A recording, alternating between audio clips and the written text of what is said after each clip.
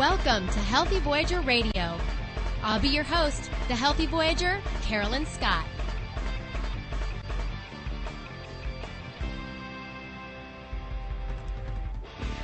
Thanks for tuning in to Healthy Voyager Radio. I'm your host, Carolyn Scott Hamilton, the Healthy Voyager.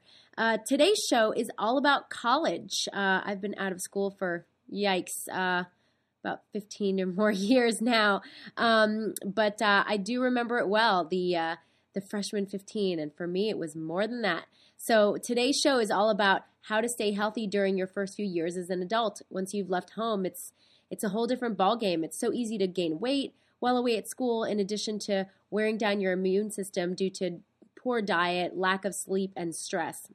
And yeah, the stress in college is very different than anything people have experienced just being at school at home.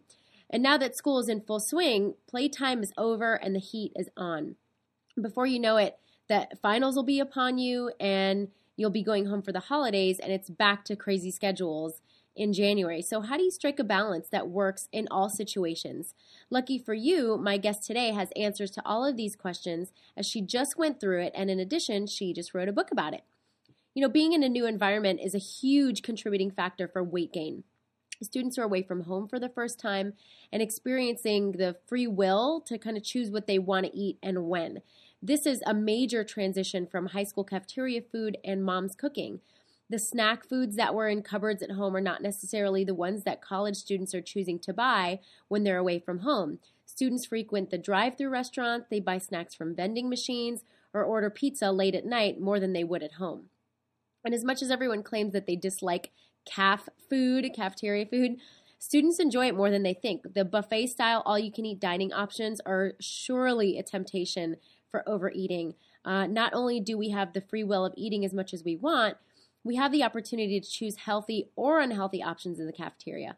And while it's possible to eat healthy or follow a diet while eating meals in the cafeteria, it just happens to be more likely that students will opt for the pizza or the burgers and top it off with something from the dessert bar or the soft serve ice cream machine.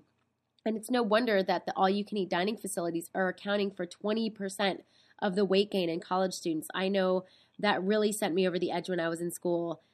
Just the availability of all this food and variety, and even knowing, that I should have eaten healthier, I was just so excited that it was there, and, you put it off for the next day, and that can just really account for some extra poundage, that's for sure. And the schedule for some students can even cause for missed meals, which contributes to increased snacking on unhealthy foods. Sleep schedules also change with college kids in that students are prone to stay up later, increasing the amount of food eaten later in the evening and snacking. Staying up later usually results in sleeping later, causing students to miss breakfast. You have that extra 30 minutes where you could go have breakfast or you want to sleep in before class, right? So missing a meal is not only increases hunger, but the probability of binging later in the day. So if you're trying to get the most amount of sleep as possible in the morning because you went to bed late or you were cramming and you don't eat breakfast and you take off and go to class, you're definitely about to hit a wall, and then you just end up eating garbage afterwards. So it's tough. And the new environment and schedule is not without added level of stress.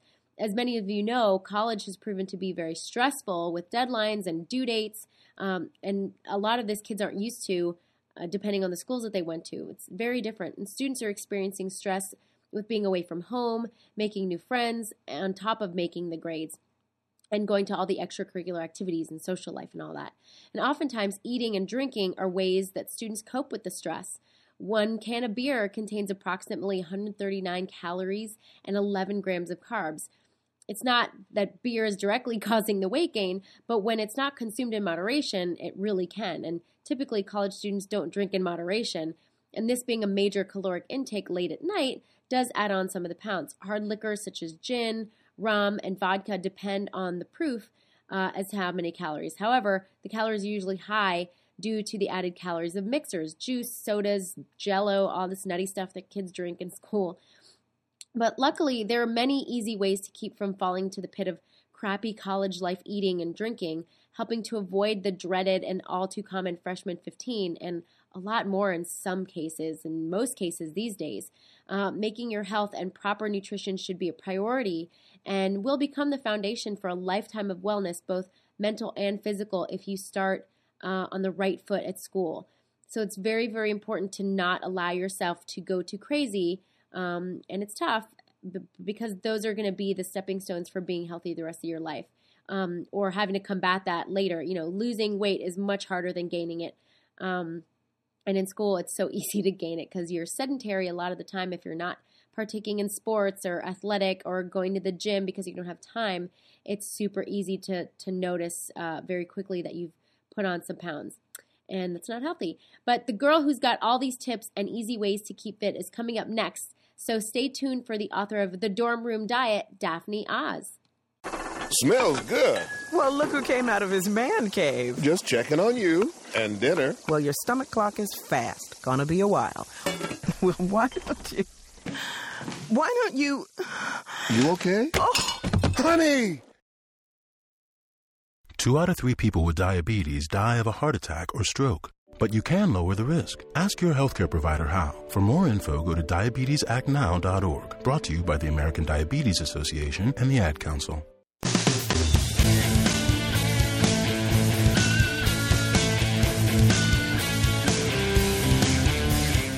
Welcome back to Healthy Voyager Radio. My guest today has written a fabulous book for all the kids out there who are in school and struggling with that freshman 15 and even more. Fresh out of school herself and with all the wisdom and knowledge to share with us today is Miss Daphne Oz. Hello, Daphne. Hello. Thanks for having me on. Yeah, thanks for making it on. So tell us a little bit about yourself and kind of what prompted you to write The Dorm Room Diet in the first place. Sure. I grew up very overweight, and I think people are always a little surprised to hear that because I grew up in a family of doctors. My mother was a vegetarian cook. My grandmother had all this knowledge about homeopathic remedies and natural healing. So, with all this information around, how could I still have struggled with my weight? And I'm living proof that it's not always about information. It's oftentimes about the sort of emotional connection that we have or don't have with food that keeps us from getting healthy and getting our health on track. And what I realized was that when I got accepted to college and was about to go away and leave home for the first time, that this really marked the beginning of my adult life. I wanted it to be a time in my life where I was really happy and felt like I was living my optimum life and being my optimum self. And a lot of that had to do with losing weight so that I could function as well as I could. That sort of is the athlete's way of thinking about it. I played a lot of sports in high school, and I was picked for varsity teams and then benched the whole season because I just couldn't keep up. I was too overweight to really play as well as I could have on the field. And that metaphor just really stuck with me throughout as I was looking at what other things might I have been missing out on in life? What other things might I have been responsible for holding myself back from accomplishing because I wasn't as healthy as I could be? So getting to school really marked the beginning of my adult life, and it marked the beginning of a change in the way that I viewed food. And like I said, the emotional association I had with it. I stopped thinking about food as an emotional crutch, as something I could turn to sort of lubricate social situations or as a way to bond with my family or what have you, and instead put it back in its place and took a lot of as a fuel and took a lot of the power away from it by making it wasn't something taboo. It wasn't something that I had to avoid or anything like that. And I put myself back in the driver's seat, and that made all the difference.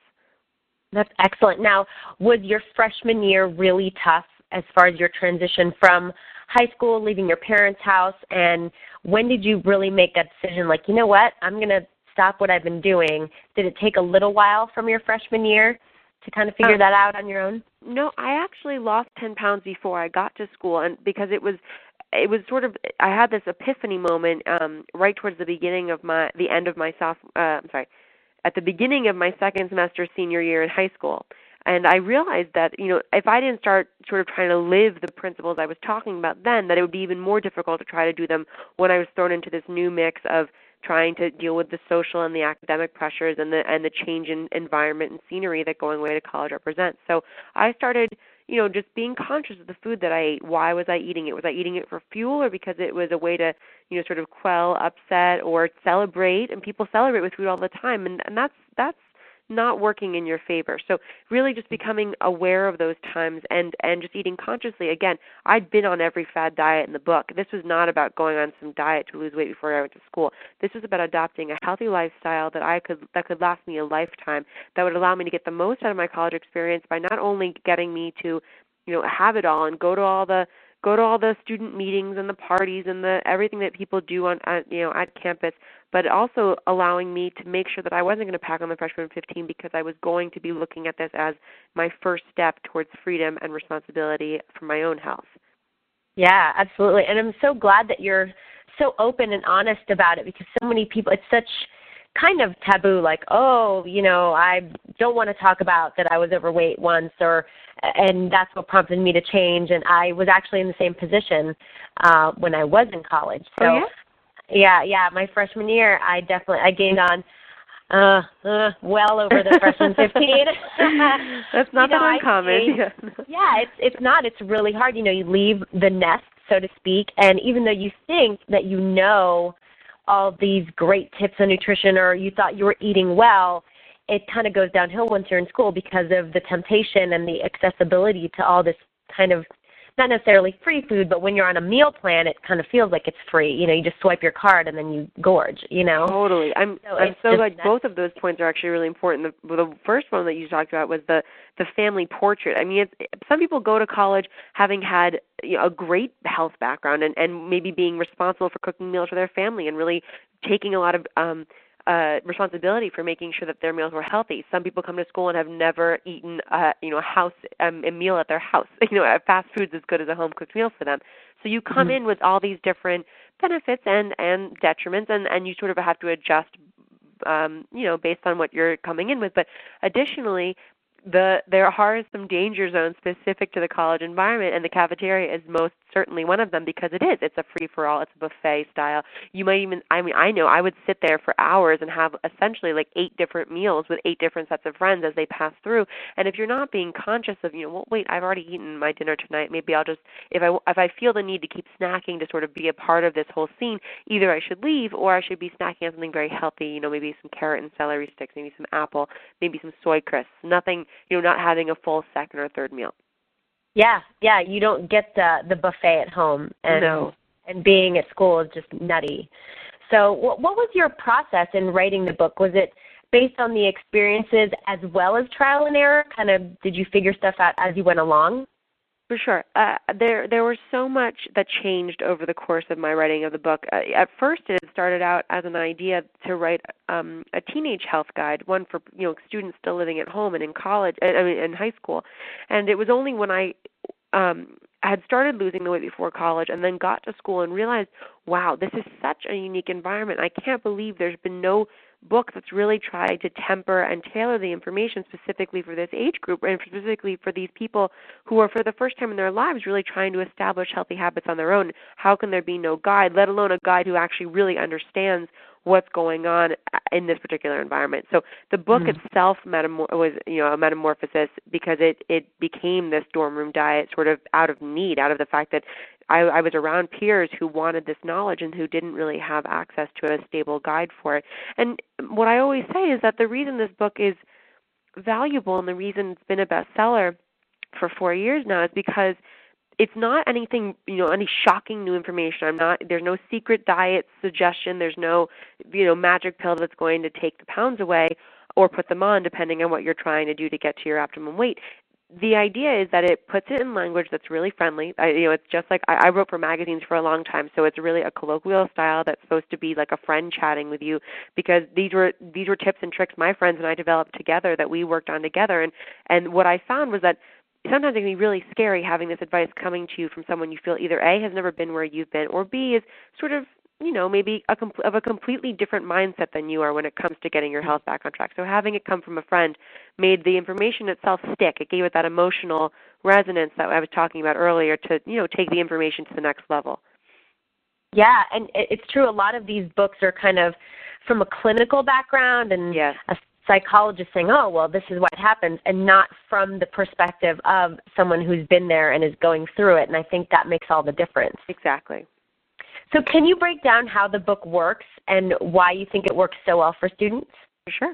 So first of all, I should start by clarifying that we chose the title The Dorm Room Diet because we liked the alliteration and because we wanted to start to sort of break the stereotype of the word diet. It's diet in our minds is this horrible thing to be dreaded. It's a going away from normalcy. You go on a diet, but really diet is just what you eat every day. And I want to stress that nothing in this book is about deprivation. Nothing's off limits.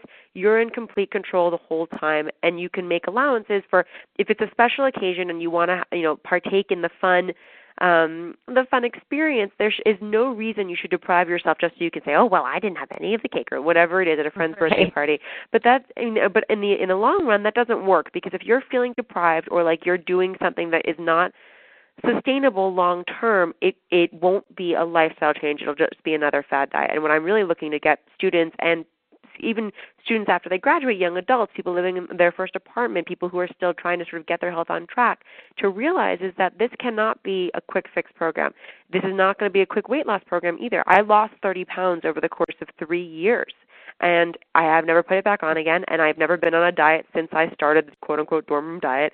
And that's, I think, a testament in itself that you never feel like you're on a diet. You're going to lose the weight, but it's not going to be something where it's so drastic that it forces you to do something that you wouldn't normally be doing, and that's how it's successful. But what it really does, first and foremost, is it breaks down the very basic nutritional information that anyone should have on hand. How many servings of protein and fiber and vegetables and fruits and complex carbohydrates and good fats should a person be having every day. And it teaches you sort of the basics of your basal metabolic rate, how to figure out how many calories you actually burn just sitting. If you were just to sit in your desk chair all day long and not do anything, how many calories does your body need just to perform basic life functions? And then it teaches you a bit about how to adjust that based on whether you exercise or not. And then it goes through the 5 danger zones of college that I talked about, studying and cafeteria eating and late night partying and tailgating and talking with friends, all of these things that are sort of specific to a college campus, and not only why they're difficult to navigate sometimes when you're trying to eat healthily, but also how can you, as the educated dorm room diet reader, get around them and really still participate in the experience, but not fall prey to the ways in which they sometimes force you to eat less than ideally. And the book goes through not only how to sort of get around those danger zones, but also and how to sort of have the basic information you need on hand, but also how to find time to exercise on campus, how to find time to supplement with vitamins and minerals and nutrients on campus, which is something that I really took to heart and I felt very passionately about, because it's not common practice yet that people take their vitamins every day, and especially when you're a student struggling to get all your nutrients properly from food on a college campus where you don't have that much control over the food that you have coming in. It can be really important for you to also be getting some additional support from your vitamins.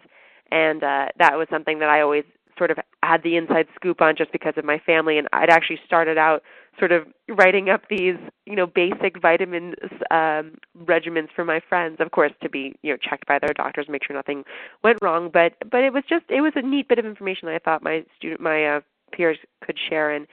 And then the new edition actually that came out this year is different from the edition that we launched in 2006 with its last 2 chapters. The 9th chapter now is a recipe chapter, and it's a little over 30 chapters, 30 recipes that students living on campus can make for themselves. They're all vegetarian. They're all really healthy. And the idea being, take some of the fear factor out of the kitchen, give you some resources so that you can actually put these principles of healthy eating into play. And then the final 10th chapter is on sustainable living, and this is something that I've really been dedicating myself to over the last 2 years since I graduated, which is learning about our food system in America, learning about how our food is created, how it's shipped and produced and packaged and sent to us, how subsidies and the way that we've created this system have enforced perhaps us not eating as well as we could, because oftentimes healthy food is a lot more expensive than unhealthy food. And so if you're living on a budget like many students are, it can be really tough to try to stick to a healthy eating program. So the 10th chapter in this new dorm room diet edition is really about teaching students that they have the power to vote 3 times a day with their wallets for the kinds of meals that they want to have on campus, and that via that process of voting for the right kinds of foods, they actually have the potential to change the way that American food is produced in general. Colleges last year, or 2008, spent $4 billion with a B dollars providing food for their students and staff. And with that kind of purchasing power, they have a responsibility, and the educational pursuit that they embody, they have this real responsibility to make sure that they're enforcing a really healthy policy on food, and also one that frankly, helps fuel students' brains, helps them perform academically. Yeah, and you brought up a good point that you're learning skills and information that's going to help you lifelong, not just through school. And that's something that is completely forgotten when it comes to, going to college. It's hitting the books, and the other aspect is partying. It's social life and it's school, and that's it. And people tend to forget that you're becoming your own person in school, and you're teaching yourself how you can live on your own, and part of living on your own is being healthy. And I think your book does such a great job of being, you're right, the friendly voice of this is how you're going to get your life together and set the foundation for the rest of your life being healthy, because people tend to forget that this is something that you're also learning too, like your own personal journey at school, and your book really helps. I know for a lot of kids, I've left school 15 or more so years ago, but it was a lot of my friends were overweight, like especially by the end of our freshman year. Geez, we look at the photos and we laugh, and it's just horrible. But what we learned by our sophomore year was like, we got to cut this crap out, and we had to learn on our own. But your book does such a great job of being that handbook for folks who don't necessarily have the discipline or know where to look. Right, and it just puts that information all in one consolidated space so that it's easy to find. It's like your little, go-to guide if you just want to leave it on your bookshelf and go reference it every now and then, because sometimes, it's easy to forget it. It's easy to fall off the bandwagon, and the whole point is don't beat yourself up. Don't have this little, pity party, guilt trip, or even worse, don't say, well, I already had that one cookie, so I probably should just eat the rest of the box because I'm never going to eat a cookie again. That's just, it's the craziest mindset I've ever heard, and I fell prey to it many times when I was still on that track. And I think that the what I really hope people, and college students in particular who are looking to, like you said, make lifelong healthy habits that are going to last them, into adulthood, what I hope they'll do is see that it's all a journey, and you're going to get there one way or the other, and hopefully you'll make the right choices and you'll get there healthy and safely as well. Yeah, you're right. It's not all or nothing, and I think a lot of people do end up in that position where like, oh man, I totally screwed up my diet. Forget it. I'm going to not do this diet anymore, or I'm not going to work out. So it's not an all or nothing. It's a learning curve for sure. So how much of your dad's advice did you take when formulating your wellness plan, or did you really just stick to, I'm my own person now and I'm going to work with my friends on this book? It's interesting actually, because I just sitting around the dinner table when I was in high school and living at home, it was so easy to pick up information by osmosis. You're sitting there enjoying your meal, and all the talk is about minimally invasive cardiac surgeries and the newest research on vitamin D, and you're just sort of absorbing it as you're sitting there. And so and my mom was a huge influence on this as well. They were both absolutely crucial in me forming what I now count as my nutritional basis of information, and they're wonderful resources, both of them are.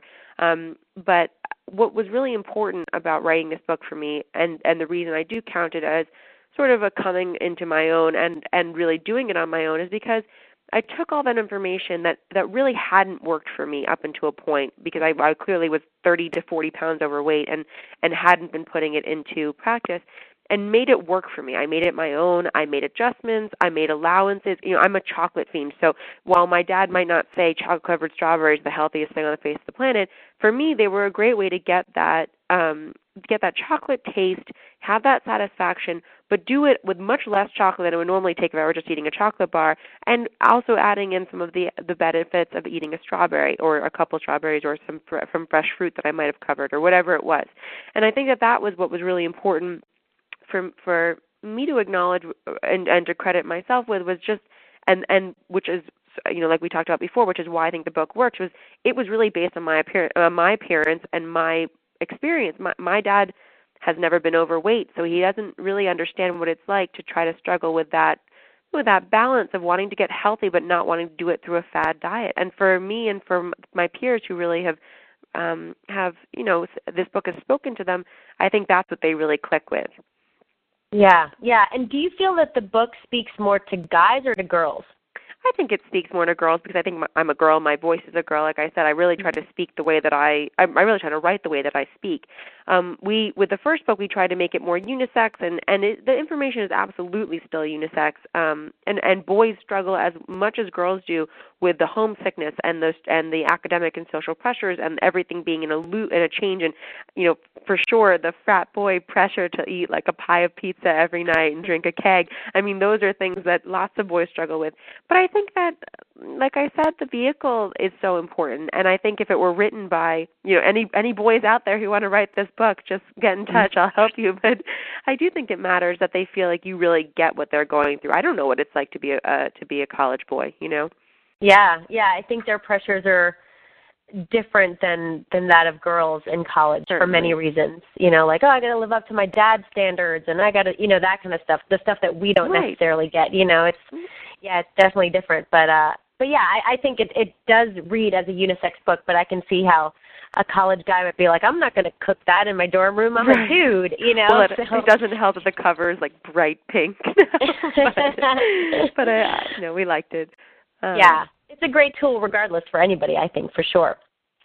But now, let's see, this is something that I didn't have to deal with in college, but in your opinion, do you think that social networking is beneficial or detrimental health-wise to students because they're so connected to sitting at the computer or sitting down and texting?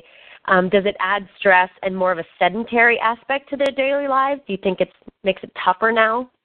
I'm so glad you bring this up. It's a very it's not frequently talked about, and I think that it's a very interesting element because on the one hand, many experts say that it's not that the food that we're eating is that much different. It's not that we're eating that much more food. It's that our lifestyles have become so much more streamlined and efficient and sedentary as a result, and we don't use the calories that we're eating, which is why we face these huge obesity epidemics now.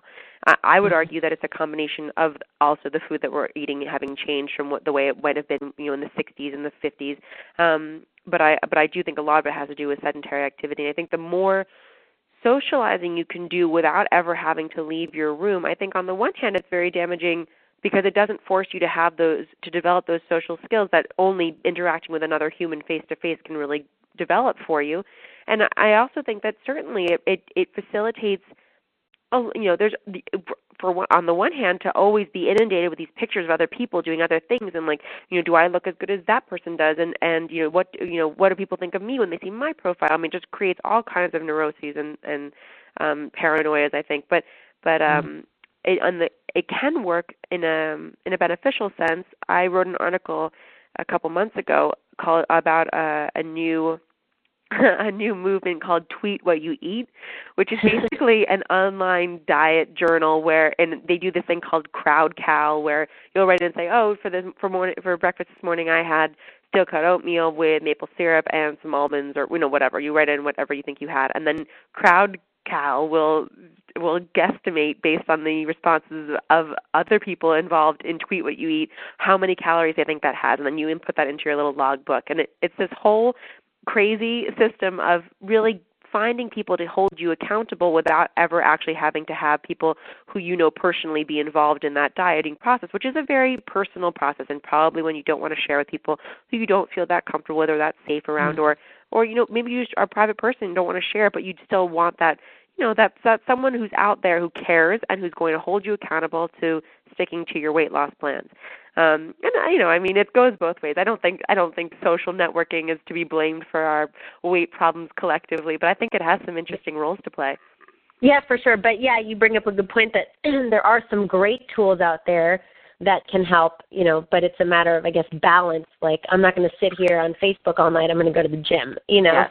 Yeah, I can't imagine. My friends and I always say, oh my God, if we had cell phones and texting and Facebook in high school, we would have never got anything done. So it's got to be that much harder. It's created this generation of kids that are like hyper multitaskers. Like my 15-year-old sister will sit in her room and have 2 computers open, 2 textbooks open, her cell phone open. I mean, everything going all at once.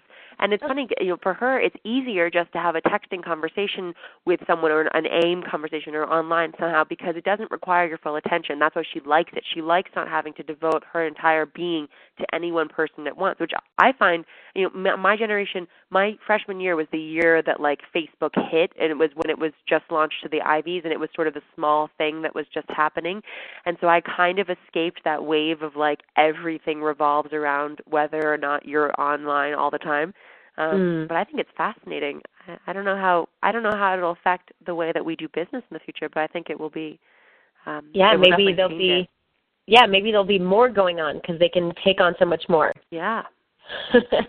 Now, what tips do you have for the new college student as far as maintaining a health plan with, the finals? I know that school just started, but before you know it, it's already Halloween. Oh, there's midterms up right now. Oh, for sure. Midterms and then finals, and then they've got their schedule down, by the time holiday breaks, and then they go home for a month, and then they have a totally different schedule. Like, how hard is that? Right. That transition? Completely. The one thing that I always found was very helpful in that regard was planning ahead. In a way that what I was going to go first with, don't deprive yourself. So the first couple of weeks you're back at school, don't feel like you need to be on your healthiest health plan ever. It does take adjusting. It takes adjusting to figure out, well, what time do I really need to get up to make my 9 a.m. class in order to be able to still have a little bit of breakfast on my way out, which is so important. And even if you're just throwing like a small cup of yogurt and a little pouchette of a healthy kind of granola in the fridge the night before and grabbing it and running with it, I need you to be having breakfast. But you figuring out what time you should do that is up to you and your schedule, and figuring out, when do I break for lunch so I'm not going 8 hours without having eaten and starving by the time dinner rolls around, so I'm gorging at my dinner meal, and then, that's a lot of extra calories you don't need late at night when you're probably going to bed, and your body, frankly, doesn't need that energy to function and will probably end up storing it as fat, which, not ideal. And actually, if you eat very late at night, it doesn't allow you the best kind of rest you can have because your digestion system has to stay awake to sort of process that food even while you're trying to sleep. So not advisable to eat super late at night. But I would say take your time, figure out your schedule, make sure that you make time for regular meals every 3 hours, definitely including breakfast. And eat, especially when you're adjusting to a new schedule, make eating well and exercising a priority because you will have time for whatever you make time for, even if it's a half hour at the gym, even if it's a half hour running stairs in your dorm if you really can't afford the time it takes to walk to your gymnasium. There are ways to make it fit into anyone's schedule if it becomes a priority. Right, absolutely. Like parking your car a little further away when you go run an errand or, anything like that. Using a bathroom on a different floor, walking your errands, doing your own laundry. You never send someone else to get something. I was guilty of this until I realized that it was a major problem in high school. Mm-hmm. I would ask people to go and get me things like, oh, you're going up to get a glass of milk. Can you grab me a brownie? Or can you get me another sandwich or whatever it is? And it's so many extra calories. You would be shocked what a great deterrent being lazy can be for the overeater. If you're not willing to go and get it yourself, you shouldn't be eating it. Yeah, that is a good tip. What were some of your favorite products that helped you through school, whether it's, food or services or exercise things that kind of helped you through those 4 years? Well, in terms of the food, I kept a couple of really essential healthy snacks on hand all the time, especially when I knew I would either have a big paper or a big test coming up because I know how stressful it can be to go to the U store at 2 in the morning. You've been studying for hours on end. Your willpower is zilch. Who can go in there and not buy the Snapple and the Snickers and the other things that are really just going to not only not help you study the best that you can, but also really pack in the calories. So I would always put baby carrots and celery and hard fruits like an apple or a pear, some citrus fruits if I had a chance to run to the grocery store, like an orange and a grapefruit because the vitamin C really helps you stay awake, and also the peeling process is good. It gives you a real break from the studying process. 5 minutes to clear your head and will wake you up. I kept a little bag of chocolate chips on hand for that chocolate craving we talked about earlier, and I always kept soy crisps around because I'm a major salty snacker, and it's a great alternative to potato chips and pretzels and that kind of junk. And I do think I'm a rewards person. I do, if I've been quote unquote good for like a week or two, I would reward myself with something. I might maybe it was getting my nails done with some friends, or getting a massage, or doing something that made me feel good, that gave me a chance to relax. Maybe giving myself extra time at the gym. Sometimes that was what I really needed. But I do think working towards small, achievable goals. You're not saying I want to lose 50 pounds, but saying I want to lose 5 pounds in the next month. Anyone can do that, and you can probably lose more than that. But then you set yourself up for success and you aim higher. I think that's really sort of a crucial tool when you're looking to get something rolling, get the ball rolling. Just start with your 5 principles of healthy eating. This is not a major redux of your or reevaluation of your eating plan. Try just drinking half your body weight in ounces of water. So if you weigh 150 pounds, drink 75 ounces every day of water. That you'll be shocked how much that helps you, A, discern between when you're hungry versus when you're thirsty, because the chemical channels in your body that tell you when you're hungry versus thirsty oftentimes get confused and you end up overeating by accident. It'll also keep you flushed and really hydrated, keep your hair and nails and skin looking great. Little things like that don't require a huge change to your lifestyle really can get the ball rolling. Right. Yeah, you're right. Making crazy huge goals that you can't or may not reach can be disappointing, and then you don't want to ever do it again. Exactly. And you just stay in that state. So yeah, the small things it's a good tip, especially when there's lack of time in school. Yeah, for sure. Are you writing a follow-up book or remaining in the world of health and wellness? And if so, what are you working on? Well, I actually I felt very strongly that once I left college, my goal was to make this information stay alive by giving it to students on campus who were still there, who could keep it fresh and change it up. Because I know I've been out of school for 2 years, and I'm sure a million things have already changed that I wasn't dealing with when I was at campus, and I want it to be something that really stays very dynamic and keeps evolving as the student's experience does. But because I'm no longer on college campuses, I don't know that I'm the right person to be constantly rewriting it up. I will keep re-editing it as long as students think it is valuable information and want and there's a demand out there. And I obviously still do my college talks, and I visit campuses all over the country talking to students who are still on the campus about how they can get their health back on track and make this information their own. But I actually got married last month and am working. Oh, congratulations. Thank you so much.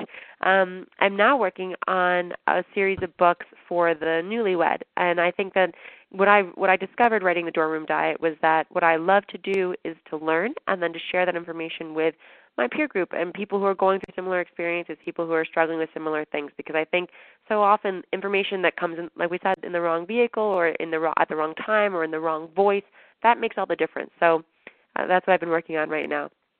Excellent. Oh, I love the Newlyweds book. You'll have to tell us about that when it's all ready and out there. I will, for sure. So where can people find out more information about you, your books, your speaking schedules, all that? All of it's set up right at dormroomdiet.com, or if you Google my name and everything comes up. And I believe there's an updated list up there of where you can buy the book, but also upcoming speaking engagements and media appearances. We do a lot of radio shows, we do a lot of television shows, and so hopefully your listeners can catch me somewhere out there. Social networking. For sure. Yeah, so somewhere out there in the ether or in the real world. Yes. Excellent. Thank you so much. I really appreciate you taking the time. You have such great information and so real, not this weird, like we said before, like, oh, it came from a psychologist who thinks this is how it goes.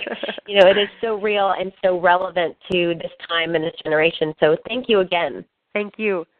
Everybody, don't go anywhere because we will be right back. Mom, Dad, I'm in 8th grade now. Those years of peer pressure are way behind me. Right now, alcohol is the last thing on my mind. So please, don't have a real conversation with me about drinking. Like you said, I'm too young, right? Real kids are curious about alcohol. 40% try it by the 8th grade. Start a real conversation at underagedrinking.samhsa.gov. Talk early, talk often, get others involved. Brought to you by the U.S. Department of Health and Human Services and the Ad Council.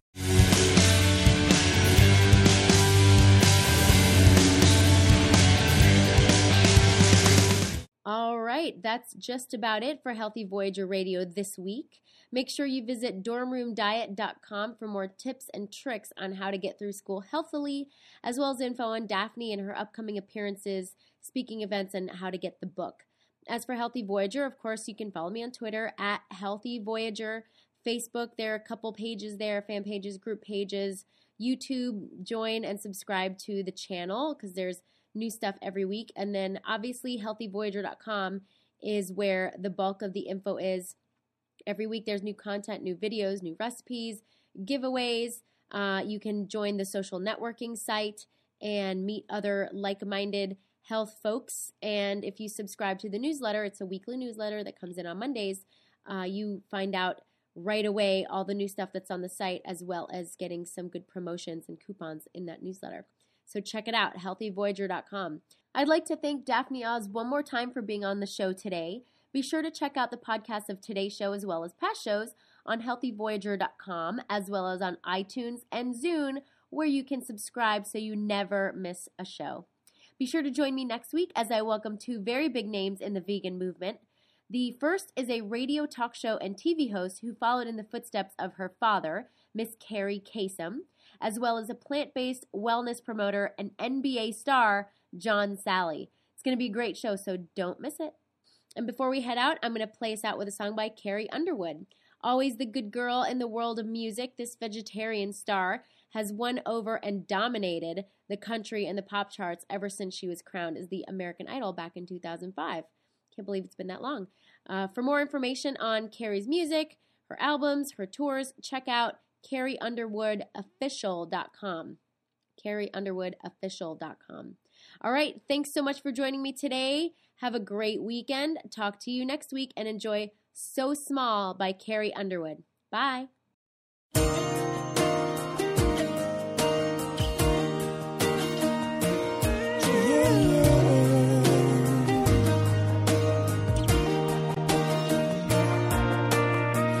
What you got if you ain't got love?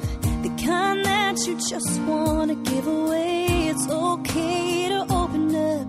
Go ahead and let the light shine through.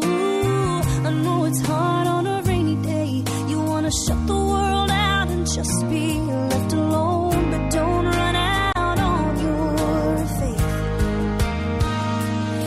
'Cause sometimes that mountain you've been climbing is just a grain of sand.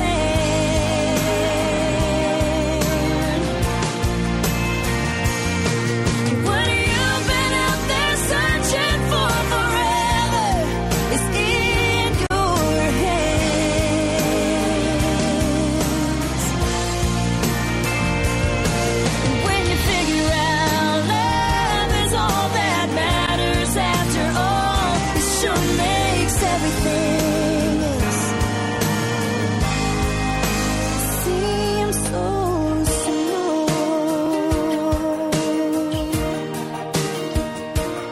It's so easy to get lost inside a problem that seems so big at the time. It's like a river that's so wide, it swallows you whole while you're sitting around thinking about what you can't